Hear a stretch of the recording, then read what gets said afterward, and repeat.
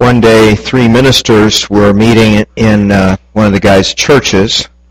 They're talking about prayer, talking about the most appropriate and most effective postures for prayer. You know, things like kneeling or having your hands folded or maybe standing up with your hands raised to God. And as they were talking, there was a telephone repairman working off on the side here on the church's phone system, kind of in the background here, but obviously privy to their conversation. Well, one minister spoke up and he says, I think that the key to prayer is in the hands. He says, I always hold my hands together and I kind of point them upwards as an act of, as a symbol of worship to God. And the second one suggested that the only real way to pray, the best prayer, was conducted on your knees. And the third suggested, no, you both have it wrong. He says, the only position worth its salt is to pray stretched out on the floor with your face to the ground before God. Well, by this time, the telephone man just couldn't stay out of the conversation any longer. He interjected, he says, you've got your own opinions, and that's okay. But he says, I've always found that the most powerful prayer ever made was while I was dangling upside down by my heels from a telephone pole about 40 feet off the ground. And this was obviously a prayer of desperation, a very, very effective prayer, obviously, because he got away from that situation safely. Last week we began looking into the story of Jonah. We discovered that he also has time for prayer, very significant need for prayer. And I think this prayer of desperation was also the most sincere, the most powerful prayer he probably ever prayed.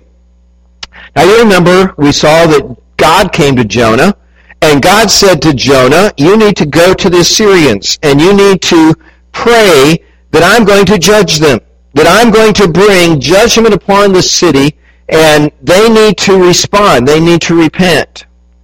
Well, the problem for Jonah was that he didn't want them to repent. He didn't want them to be saved. He didn't want God to be able to warn them through his preaching, and then people to respond to God, and God would deliver them from that. In fact, he wanted them to be punished. And so he ran away.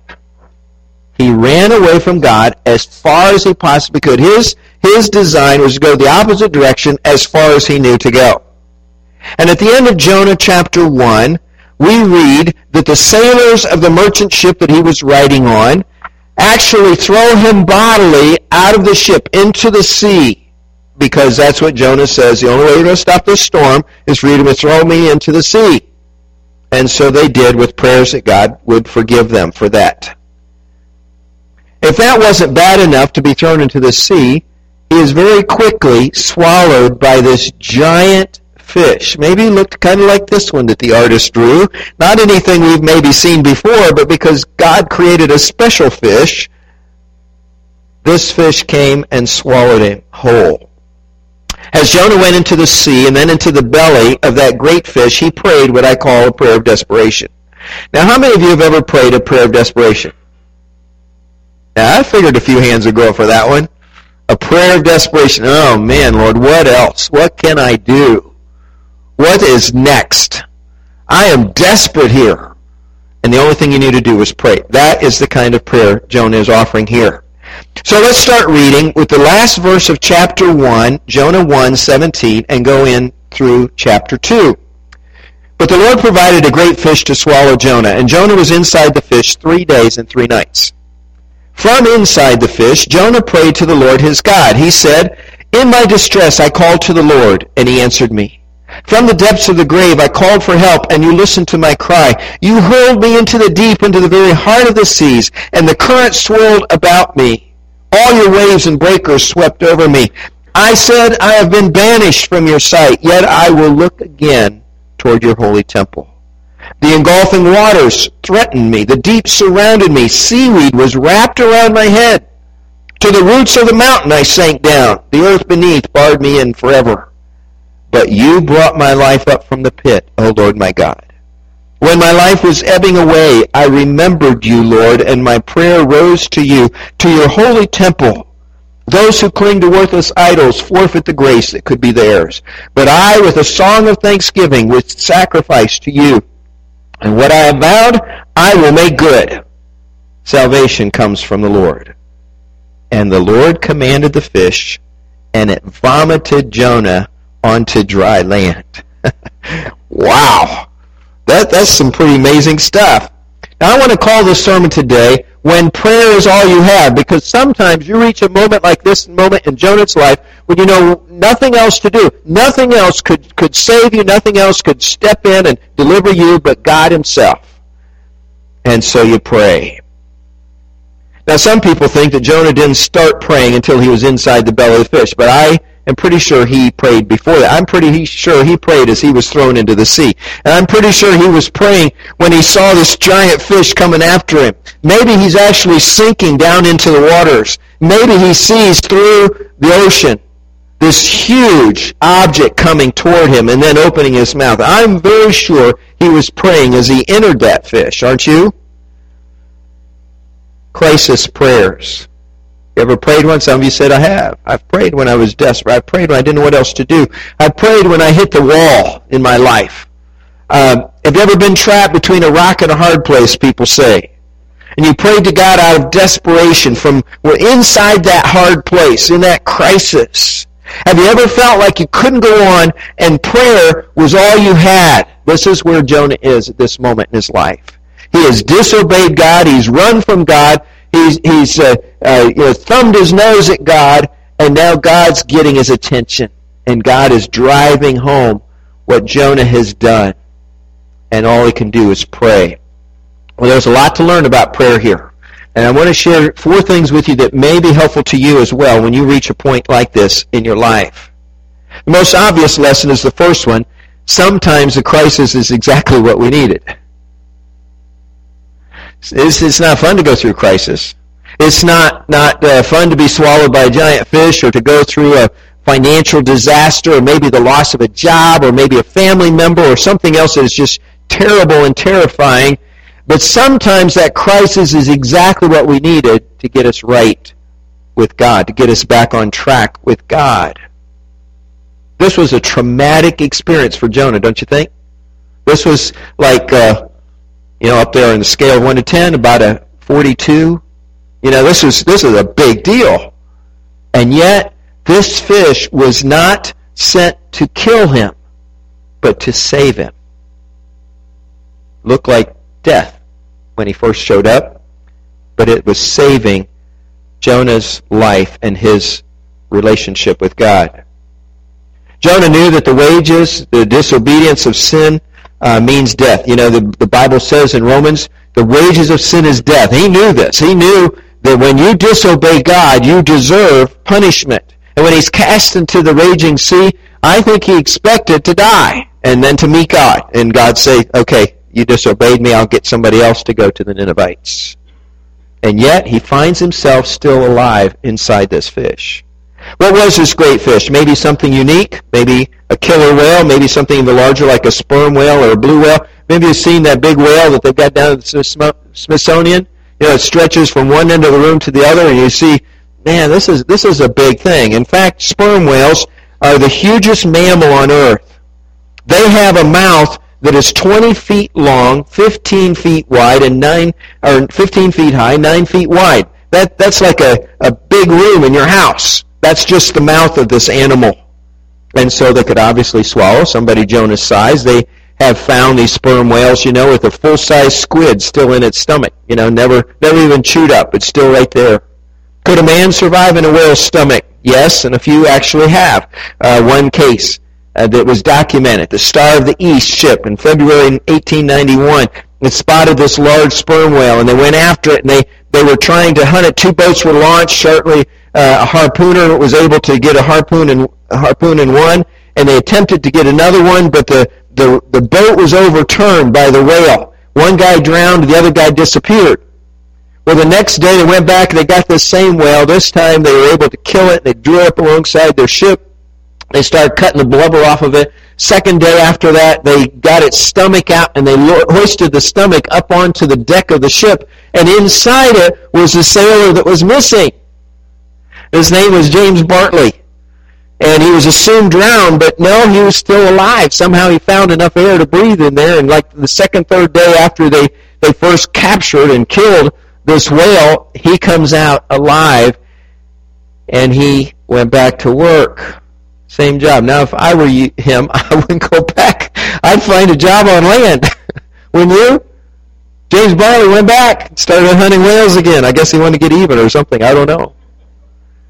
Would there be air to breathe in a whale like that? Yes, but it would be very difficult to breathe. You could. Would there be heat? Yes, about 108 degrees. There would also be the constant unpleasant contact with the animal's gastric juices. Oh, that sounds a little horrible. They came out looking a little pale, don't you think, James? Aren't you a little pale now? Skin looks a little funny. Besides that, it would be pitch black in there. It would smell horrible. And this animal, this whale, would be going up and down through the sea. It would be like a constant roller coaster ride inside there. And I imagine for 3 days now, Jonah is trembling with fear as he's sliding back and forth with every dive the fish made. Regardless whether this was a special fish God created or a whale, it was a miracle that Jonah survived. And God was giving him time to think, wasn't he? Time to think about what he was doing. God saved him from death in order to give him a chance to repent. Jonah's words acknowledge this. He says, in my distress I called to the Lord. He answered me. From the depths of the grave I called for help. And you listened to my cry. And you brought my life up from the pit. O Lord my God. So sometimes a crisis is exactly what we need. Sometimes God has to give this wake-up call to us. God has to strike us with something pretty heavy, pretty significant.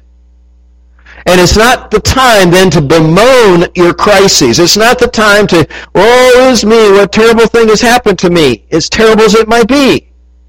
Because it can be the very tool that God uses to get us back on track with him. Abraham Lincoln once said, he says, I have been driven many times to my knees by the overwhelming conviction that I had nowhere else to go.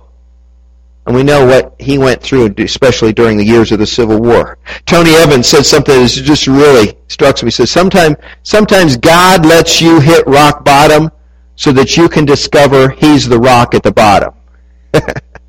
Sometimes he lets you hit rock bottom so you discover that God is the rock, foundation, the thing in which your life needs to be built when you get there. Now, I'm sorry if today you are experiencing trouble. I'm not trying to make little of that. I'm not trying to make you feel like your troubles are not significant. They may be very significant, maybe more significant than anything I've ever faced. But think about this. Perhaps this is the perfect time for God to get your attention. Second thing, God can hear our prayers anywhere, anytime. We cannot run so far away from God that God can't hear our prayers. We learned that last Sunday. God is everywhere. We can't hide from him. He sees everything. He hears everything. We can run and run and run, but we'll never outrun him. My second cousin, Charlie Campbell, my cousin Bill's cousin, was an Navy pilot in Vietnam. And he flew many missions over North Vietnam, 40-some missions. So he came back. He was safe from that. He came back, but he was used to speed. Those are really fast planes that they were flying. So he went out and he bought himself a Corvette, brand new Corvette, the fastest thing he could find on the road at the time. And one day he's tooling through St. Petersburg, Florida, and he's speeding, of course, like he always did. And a policeman starts up the siren, and the lights, and starts chasing him. He decides, I'm just going to outrun this guy because I can outrun him. So he outruns him. Pretty soon a second patrol car comes up. He outruns both of them, but eventually 5 of them cornered him in a neighborhood in St. Pete because he could outrun their cars, but he couldn't outrun the radios. And they caught him. And this is what Jonah is feeling. I tried to run away from God. My idea was to go all the way over to Spain, and I couldn't get there. And here I am now in the belly of this whale, this fish, the most terrible, deep, dark, terrifying place I've ever been, and God's here. I tried to run from God, and God is here. God is able to hear us no matter where we may be. He can hear any of us anytime, anywhere. He can hear all 7 billion of us at the same time. Isn't that astounding? We can't even imagine that kind of ability. Do you remember the movie with Jim Carrey, Bruce Almighty?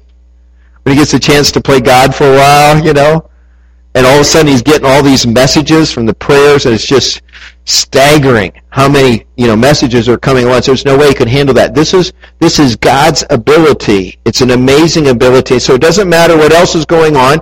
Doesn't matter, everything going on in the world, God can still hear the quiet little prayer of his child. Or maybe the nearly inaudible whispered prayer of someone about ready to die. God hears it all. God sees it all. And be assured that God can hear you wherever you are. Don't ever feel like God is just ignoring you or God is unable to hear your cry for help. You can't be out of range, so you shouldn't be out of touch.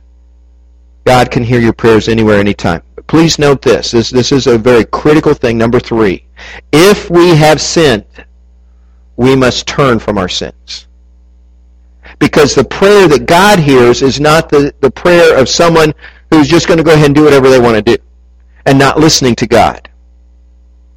If we want God to answer our prayers, then we need to repent and be truly repentant of any sins. We must turn from our sins. What God demands in prayer is what the Bible calls a broken and contrite heart, a broken and contrite spirit. That's what David said in Psalm 51. After he had sinned with Bathsheba and caused problems for himself and for his nation, he said, the sacrifices of God are a broken spirit, a broken and contrite heart, O God, you will not despise. And so David confessed his sins and promised to live in obedience to God from that day on. And God forgave David's sins and continued to use him to great effect. So our repentance must be real. It can't be faked. Remember, we're talking about God here. He knows. You might fool your spouse. You might fool your friend. You might fool your neighbor, your brother, your sister, your child. But you can't fool God.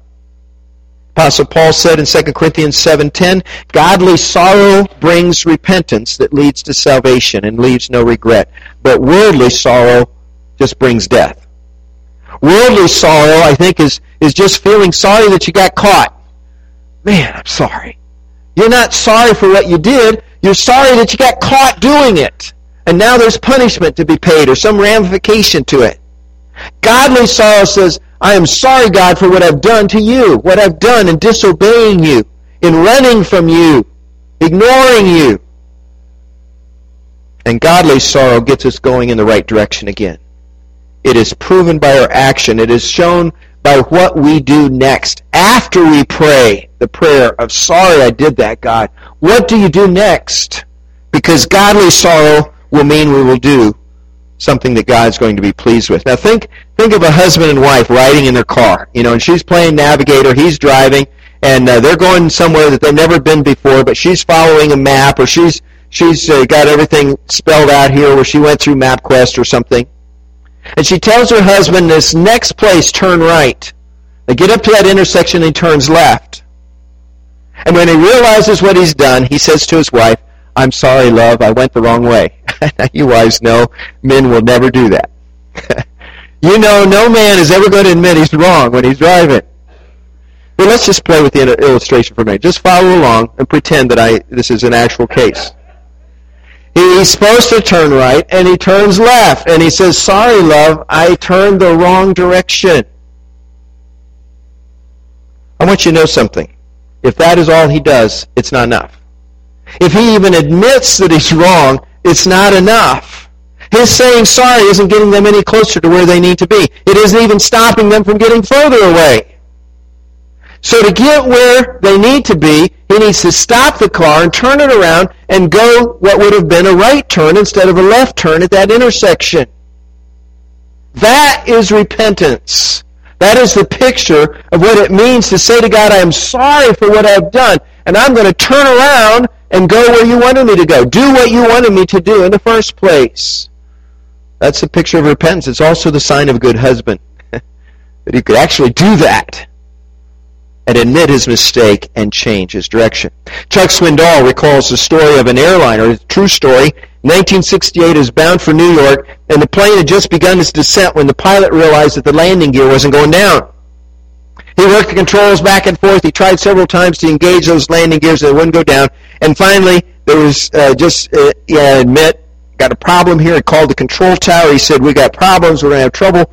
We're going to just circle the field a few times to prepare for us because we're going to have to make a landing. We're just going to have to slide in there in the belly of this airplanes. So they sent out emergency vehicles, and they sprayed the runway with foam as fire trucks, and everybody lined up for this inevitable crash. Disaster's only minutes away. And these people that run an airplane, they have this ability to be very calm in a situation. I think it's their training. So his voice comes over saying that they do have problems. They're going to have to slide into the runway and not have landing gear down, but it'll be okay. His cheery voice just kind of managed everybody. The flight attendants are walking through, like nothing big is going on, and telling everybody, just when it comes time for us to land, you're going to put your head between your knees, you're going to grab your ankles just before impact, and they have this kind of cool reserve about them. And everybody's thinking, I can't believe I'm in this situation. We're all about ready to die here. And they're just a few seconds away from hitting that runway, and the announcer, the pilot, comes through one more time over the intercom, and he says this. This is what he actually said. We're beginning our final descent. At this moment, in accordance with the international aviation codes established in Geneva, it is my obligation to inform you that if you believe in God, you should commence prayer. Very calm voice. A few seconds away from hitting. And if you believe, now's the time to pray. That's a prayer of desperation if there ever was one. And thankfully that plane landed without any loss of life. Somehow they skidded to a halt, and everybody got off the plane safely. God can hear our prayers anytime, anywhere, and He can answer them just as fast, but they must be genuine prayers. They must be prayers from a broken and contrite heart. The fourth thing we can learn from Jonah is this very important thing. If we're in the place of desperation, if we're in the place where we're struggling to get it right, and we're being confronted by the crisis, what we must do is accept God's discipline with humility. And then we can grow. When Jonah had nowhere else to turn, he finally cried out to God for help, and he got his heart right with God. John Hamby said at first Jonah probably thought he was going to die. But after a little while he said, hey, wait a minute, I'm not dead. I think God may be up to something here. There's enough air to breathe. The heat isn't as intolerable as I thought it was first. I'm going to make it. This fish isn't the sign of my destruction. It is the means of my deliverance. Thank you, Lord. R.T. Kendall noted how Jonah learned from God's discipline. He said the belly of the fish is not a happy place to live, but it's a good place to learn. And Jonah had a lot to learn. C.S. Lewis called pain God's megaphone, didn't he? He said, this is how God gets our attention. This is how God wakes us up to what is really going on. And I wonder this morning if God is wanting somehow to get your attention. And maybe some of the troubles you've gone through in this life, maybe what you're going through right now, is God simply saying, are you turning toward me or away from me? Are you listening to me, or are you decided that you're going to run as fast as you can in the opposite direction? God still uses crises and hardships to teach us some of the best lessons we can learn. But it takes humility for us to learn them. J. Vernon McGee tells the story of a young man who, like Jonah, was running from God. God was obviously after him, trying to get him to become a believer, a follower of Christ. His parents had made him attend a revival meeting at his home church. He went 2 nights in succession. He knew that if he went another time, he would not only accept Christ as his Savior, but it may end up with him entering the ministry, entering a preaching, a teaching ministry of some kind, just like God was moving him, and he's resisting. So that night, after everyone else went to bed, he got an extra shirt and his pajamas, and he ran off to Mississippi. I'm just getting out of here. He's kind of like Jonah. Run the other way. And he ended up getting a job at a sawmill. One afternoon, after he'd worked there for only about 2 weeks, he caught his index finger in his right hand in one of the logs, and he felt himself being pulled along the carriage toward this big bandsaw at the other end of this run. Huge saw. He began to yell at the top of his voice, but nobody could hear him. The saw was too loud. And by that time, the other end of the log had hit the saw and was really starting to buzz through there quickly, and he's being pulled into it. He's yelling and yelling, very frightened that he would find himself pulled against his will right through that saw. And he knew it would take less than a minute for him to get there. And in that brief time, that 1 minute, he prayed to the Lord. He asked Jesus to be his Savior. He promised the Lord that he would go into the ministry if God would only save him, that he would do whatever he wanted him to do if he would just save his life. Can you imagine what he prayed in that 60 seconds of time? And somehow God stopped that saw and saved that young man's life. And he kept his promise to not only be a Christian, but become a preacher. McGee said, my friend used to say that he told the Lord a lot more in that 1 minute than he ever told him in an hour's prayer since then. Imagine your mind is just racing through that. I'm in desperate times here. And in prayer to God, Jonah rededicated his life. It was a desperate prayer, but it was an honest prayer. It was a prayer set in crisis. But Jonah had every intention of making good on whatever he said to God. Every promise he made, he kept that promise. And as soon as he got out, as soon as the fish vomited up on dry ground, he didn't head toward Spain anymore. He headed toward Nineveh. And he went straight to Nineveh, and he preached for several days, preaching repentance to people that he had hated his whole life, because this was God's will, and God had impressed it upon him, and he was going to keep his promise that he made in that prayer of desperation. No matter how far you get away from God, there's always a way back. But the way back may not be beautiful. It may not be this scenic trip. It may not be what Jonah left on. I'm going to go on a cruise to Spain. You might end up in the belly of a whale. And so God got his attention, and he made a promise he kept. We must never delude ourselves into thinking that we can walk away from God without cost. But there is hope in knowing that no matter how much we mess up, no matter how far away we go, there's always a way back. And God pursues us, as we said last week, to get us to come home. And I believe that Jonah was a changed man after his experience in the deep. His disobedience cost him his pride, his self-centeredness. He had humbled himself before God, and now he's willing to do whatever God wanted him to do. So here's the bottom line for this morning. Where are you? Where am I? Where are we before God? Is there anything we need to confess? Because prayers are like pointless. They're just bouncing off the ceiling until we get that right with God. God doesn't promise he's going to listen to every sinner's prayer if they haven't begun with repentance, if they haven't begun with an acknowledgement of their sin. He will hear your prayer, but he wants your heart to be right. You can't just keep living the way you want to live and expect God to come through for you every time. You can't keep sinning against God and expect him to still answer your prayers in a favorable way. Is there anything you need to repent of, not only with your words, but also with your actions? Because remember, Paul said, godly sorrow leads to repentance and a changed life.